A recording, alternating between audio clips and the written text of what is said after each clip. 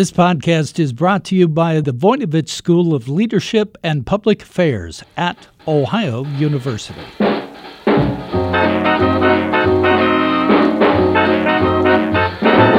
Hello, everyone, and welcome to Jazzed About Work, where we talk about everything that might have an impact on your career. I'm your host, Bev Jones. I'm an executive coach and the author of Find Your Happy at Work. It's a book about making choices and taking control of your career. And career management and leadership are themes in today's episode. Our guest is Michael Kurland. He's the CEO and founder of the Branded Group, which is an award-winning, fast-growing facility maintenance company. Michael is also the author of Broken to Better, which is a book about not failing in leadership and in life. Michael says in the book that he was once a broken man, struggling to recover from a divorce and clueless about how to find meaning in his work. He decided to start over and reflect on what really mattered. From there, he built a whole new life and launched a highly successful, people-centric business. Michael will tell us about some of the 13 principles that have guided his way and have helped make everything to be better.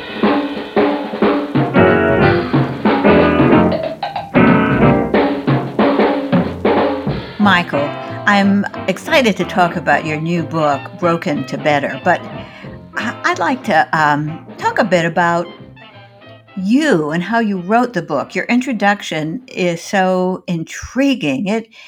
The way you described it, you really were at a stage in your life when you were feeling broken. Would you kind of tell us about your story and how you got to better before we start talking about the book and about your business today? Yeah, Bev, thanks. And thanks for having me on the show. I'm super excited to be here. So the title is so apropos for where I came from and the story I wrote. And the reason we wanted to write the book was initially was kind of like a sales, like a entrepreneur how-to, like 101, right? And then it just somehow turned into my memoir with a little bit of business in the background, right? So I started off, I'm going to take you back on a journey. I hope you don't mind. It's a little long-winded, but I love long journeys. Okay, well, buckle up. So I started off in 2001. I graduated college, and I did what every new graduate does. I didn't know what I wanted to do, and so I traveled for a couple months with a friend, and came back and still didn't know what I wanted to do. I had gotten a degree, a liberal arts degree in a Bachelor of Arts in sports management. So what do you do with that? I don't know. So I thought I wanted to work in sports, but that didn't work out. So I took a couple of jobs along the way, and then 9/11 hit and the job market dried up. So I took a couple of sales jobs right after that. I didn't think I wanted to do sales, but I didn't know what I didn't know. So I was in sales for a while. And then I stumbled my way into working for Jones Apparel Group. And they were the retailer that produced Nine West shoes and a couple of other clothing and shoe companies. So I became a facility manager for them in 2004. So after 3 years of stumbling through some sales jobs and realizing I didn't think sales was for me, I started becoming a facility manager. And that got me opened up to a whole new world of retail and facilities management, things that I didn't even know existed, right? And so I did that for 3 years, and I left it right before 2008 when we had the recession hit with the housing market collapse. And I went to go work for one of my vendors, funny enough, back in as a salesperson. I could see the writing on the wall at Jones Apparel Group. It wasn't really... I wasn't long for that job, and they were getting ready to make budget cuts because of the recession. So one of my subcontractors had become a friend, and he said, I got a job for you, but it's as a salesperson over here. And I said, I'll do anything but sales. And he said, well, that's all I got for you. So I begrudgingly took the job in sales again, and I started working for him at this company. And I was there. I ended up being really good at it because all the sales jobs I had taken prior, I had learned the how-tos of sales and what worked and what didn't work and how to, really cut your teeth. And I just applied all those things that I didn't even realize that I had picked, the lessons that I picked up. I didn't even realize I had picked them up. And Yeah. so I was able to be really successful at what I was doing because I followed the procedures and, and knew some of the people from my time in the retail world at Jones Apparel Group, from, networking and other conferences and things of that nature. And so I was pretty decent at it. And I ended up working there for 6 years. It was a good first like real job, where I was vice president of sales, and I had helped take the company from 7 million when I arrived in 2007 to 50 million. They sold to private equity in 2012 at 50 million, and I was vice president of sales, and my life was on paper, great. Bought my first house. I had just gotten married, and I was the vice president of sales for an up and coming middle market company, and I was making good money, and I was empty inside, right? And so, shortly thereafter, private equity came along, and they demoted me. Uh, they put a vice president over top of me, demoted me to director without letting me interview for the vice president job. And my wife then had an affair all in the same year. And so the writing was on the wall. I wasn't happy. Me and my wife didn't work out, obviously, at that point. She's now my ex-wife. And my company had started devaluing myself. So I was like, what am I doing this for? Like I said, I was broken. And that's where the broken came from. What am I doing this for? What am I trying to accomplish in life? And I wasn't happy living on the East Coast. I was in Long Island, and I wanted to be out in California. So I sold my house. I got divorced, and I moved to California and started my own company doing facilities management, and started my life over, and really also started a weight loss journey at the time. Like just a lot of things that, I had always wanted to do that I never had the opportunity to. So that's where that Well, title comes from. well, that was a big leap. Let me ask a little bit about how you went from like feeling this was a horrible year and everything's gone to getting yourself together and not just hanging around, but heading off across the country, starting something new. It sounded like you, from the book, that you had to go through some reflection and you came up with maybe a different way to approach life. Is that right?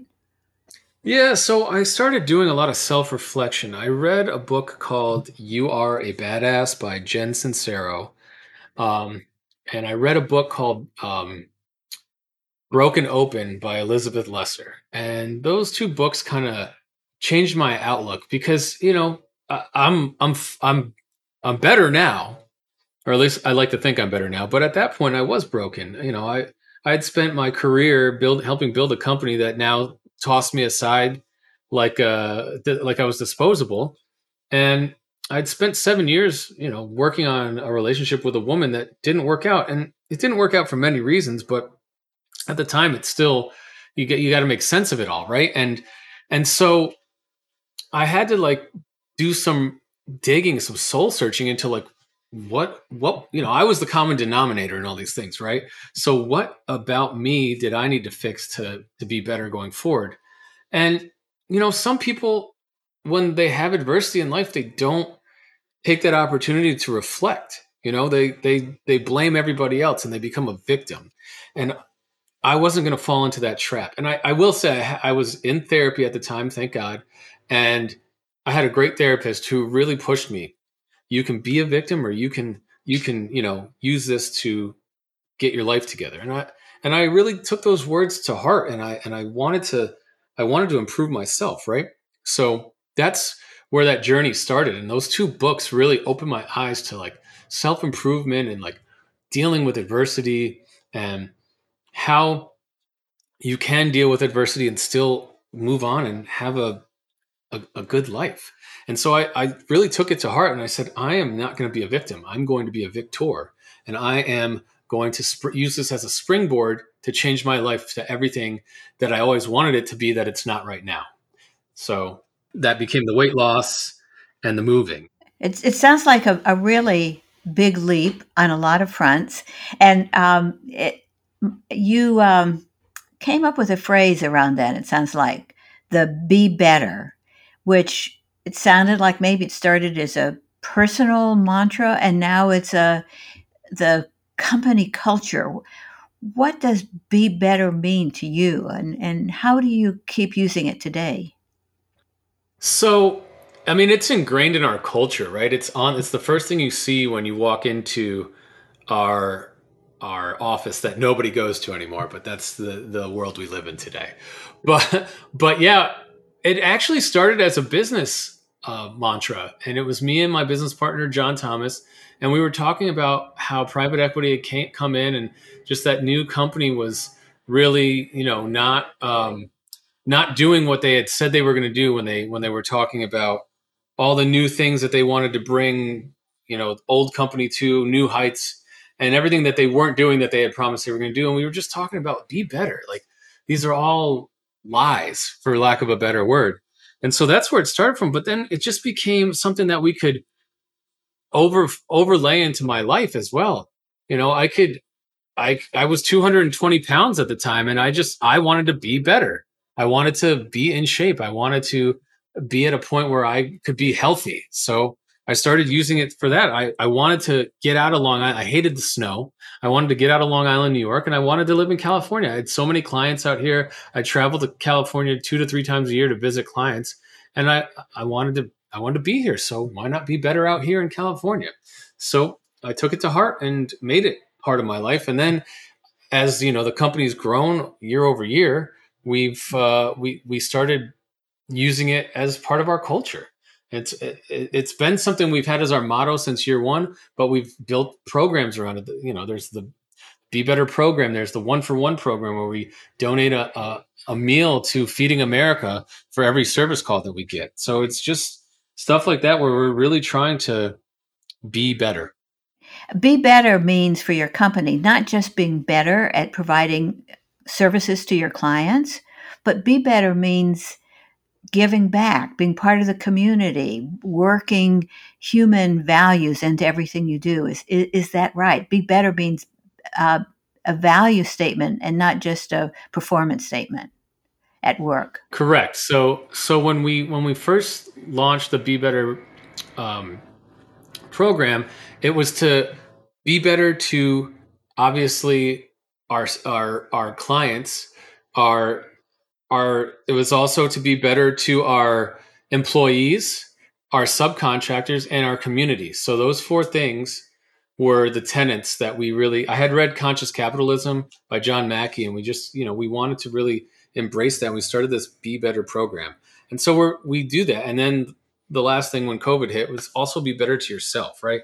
You need to take care of yourself first and foremost if you're going to um, make anyone else happy in this world, or not make anyone else happy, but if you're going to be outwardly better, you got to be inwardly better. That's probably the best way I can say that. That makes a lot of sense to me. Now, let's talk about what it is you actually do and how you work that human value system into your activity. I have a vague sense of what facilities management is, but I don't really know. When you started your company, what did you start it to do, to produce or be, and what are the services you're doing now? So that's a great question. And no one ever says when they grow up they want to be a facility manager. Until I worked for Nine West, Jones Apparel Group, I didn't even know what a facility manager was, or that was even a career that existed. But I am a facilities management and construction management company. Branded Group is a facility management and construction management company. And what we do is we work with multi-site national facilities, such as Apple, Sephora, Ross, and they hire us to manage their stores. So Apple, we are their number one door provider across the country. So they hire us to take care of all their doors. So if a door breaks, a door handle breaks off, they have an issue with a lock, they have an issue with a pivot, at any store in the country, they call us. Then we subcontract a door vendor in whatever city that may be in to handle it. And so, they pay us, or so then the subcontractor charges us a price. We then put our profit and overhead and profit on top, and we send that to Apple. Apple pays us, and then we pay our subcontractor. And the reason that Apple wants to do that is it's one person to call, it's one invoice to get, it's one check to write. And they can manage, instead of having, 70 different vendors in every store that they have in the country, and that's just for one trade, right? Because you have so many trades out there: plumbing, electrical, HVAC, handyman. So, they can manage their process with a smaller amount of people in their company, and then we take on all that administrative work for them. So that's what we do, in a nutshell. That's so interesting. I didn't even know this was a job or business sector. I'm always interested in where the job opportunities are and where new things are coming up. And it sounds like your first job, you were doing this and then you created your own company. Is this the kind of thing that's popping up all over the place for local businesses, or does this tend to be a big international or national company with clients like Apple? How does the industry work?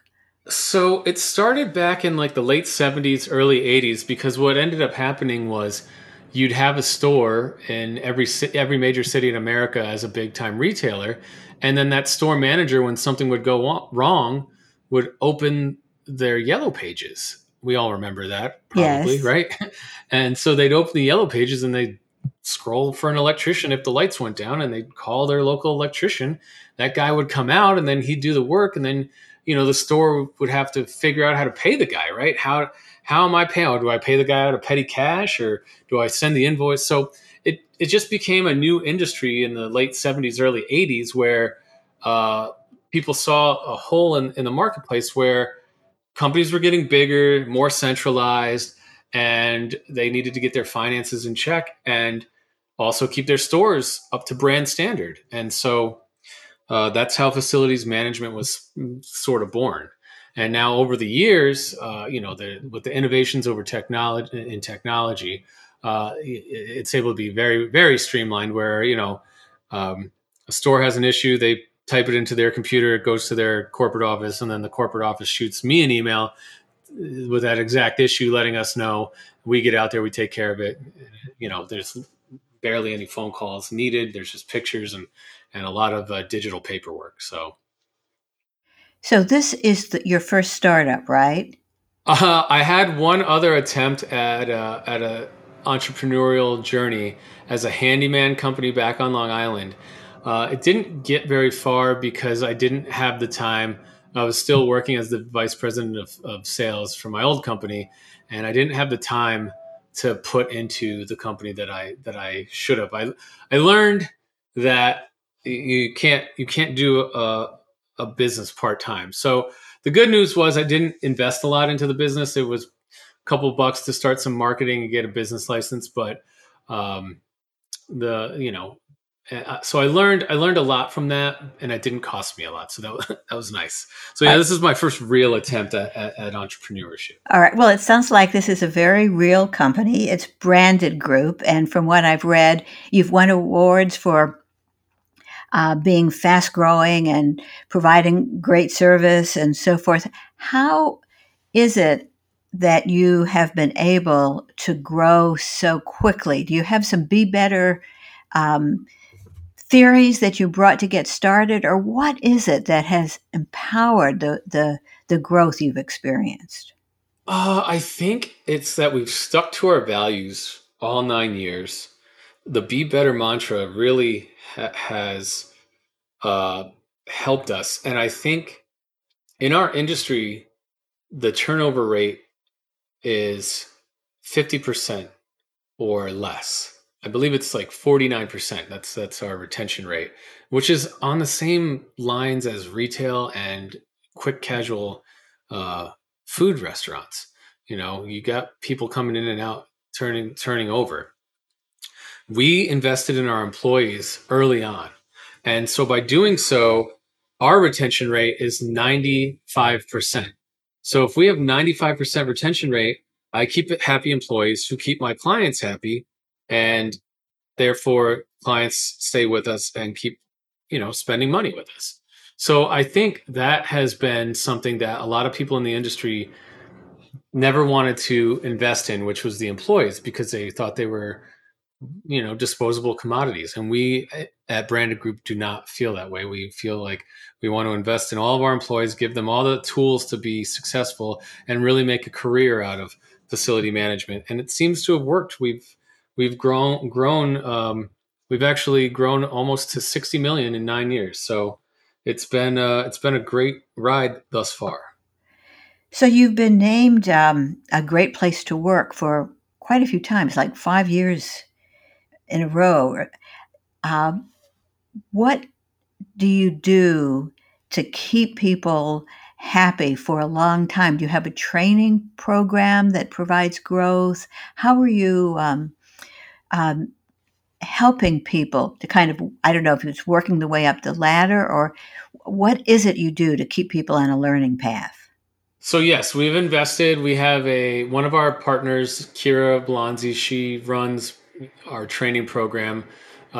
You do 3 weeks of training from the second you step foot at Branded Group until you get to actually start running your own jobs, your own work orders.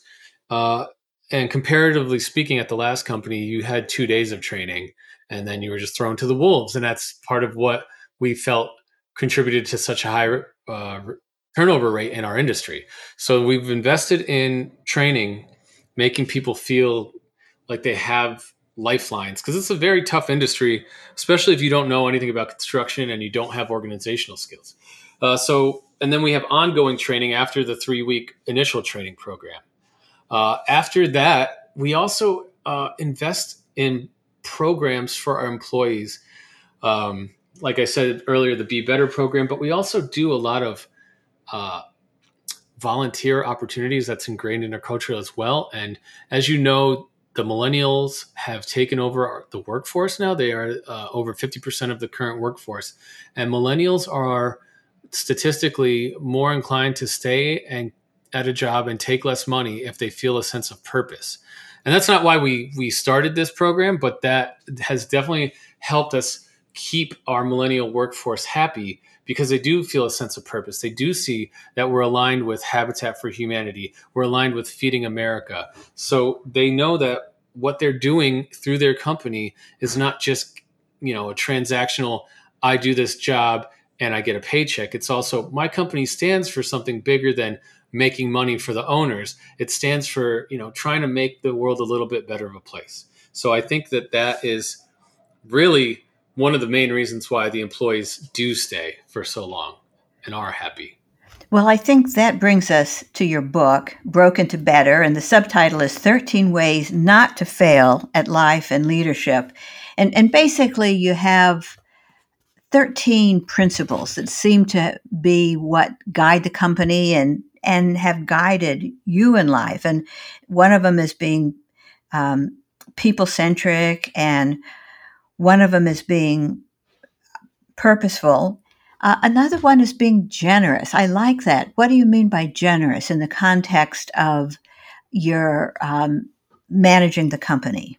Well, I mean, as the owners, we don't take every dollar off the table and put it in our pockets. We make sure that we have valuable programs for our employees to get bonuses, or to have a good 401k, have the best health benefits we can offer. Um, it's not just like, okay, we do the bare minimum. You guys have a job, you get a paycheck, and we just put the rest of the money in our pocket.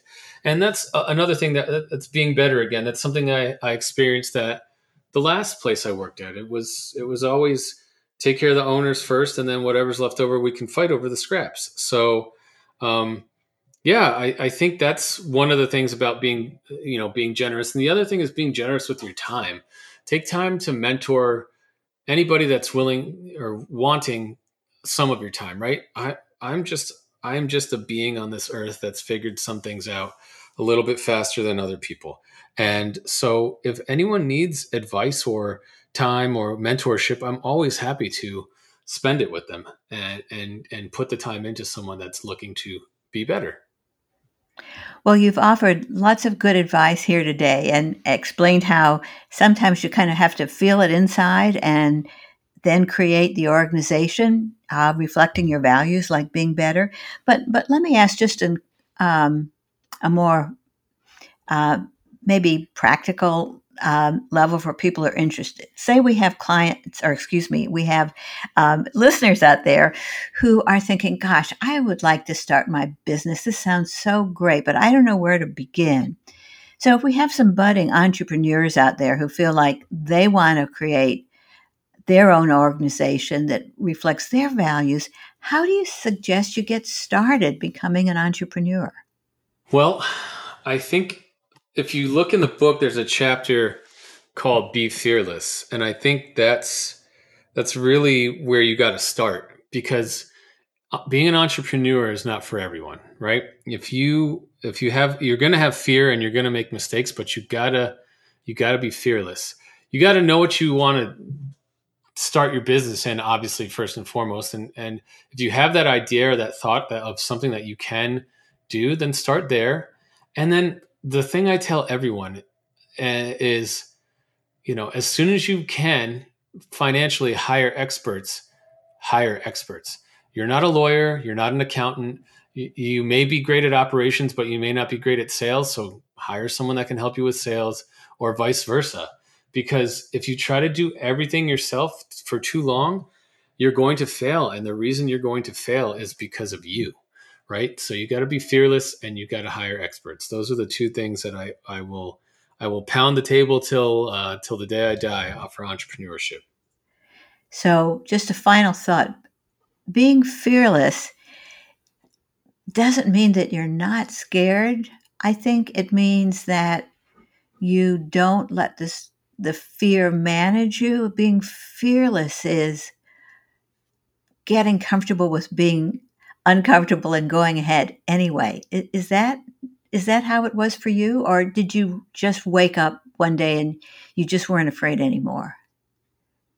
Yeah, I think going through so your first question about being fearless, it's okay to be scared. And I think for me, it was make a decision, stick to your guns. And if that decision is wrong, because you can't be paralyzed by fear.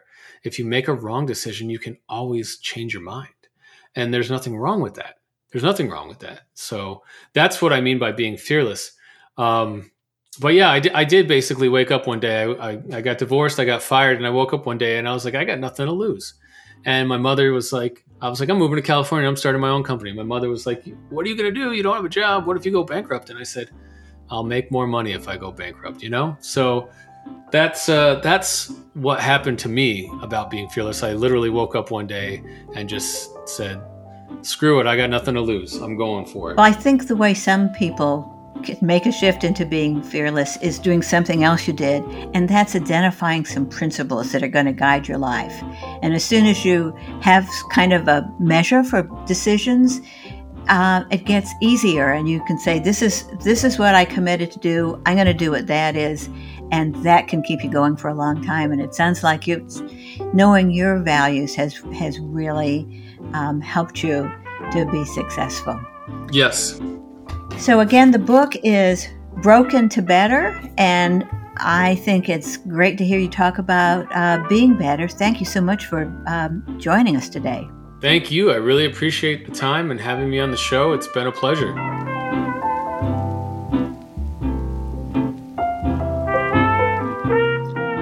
Today we've been talking with entrepreneur and CEO Michael Kurland about ways to succeed in leadership and in life.